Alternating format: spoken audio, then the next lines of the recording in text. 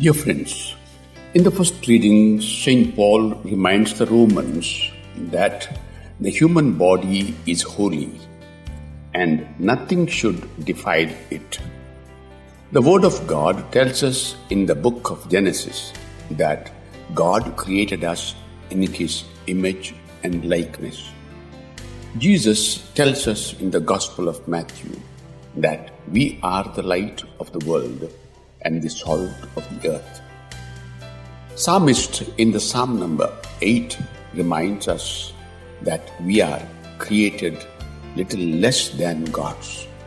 And Psalm number 139, Psalmist exclaims at the marvel of human creation.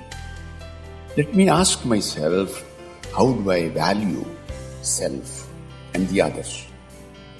Do I have the vision of God towards human person?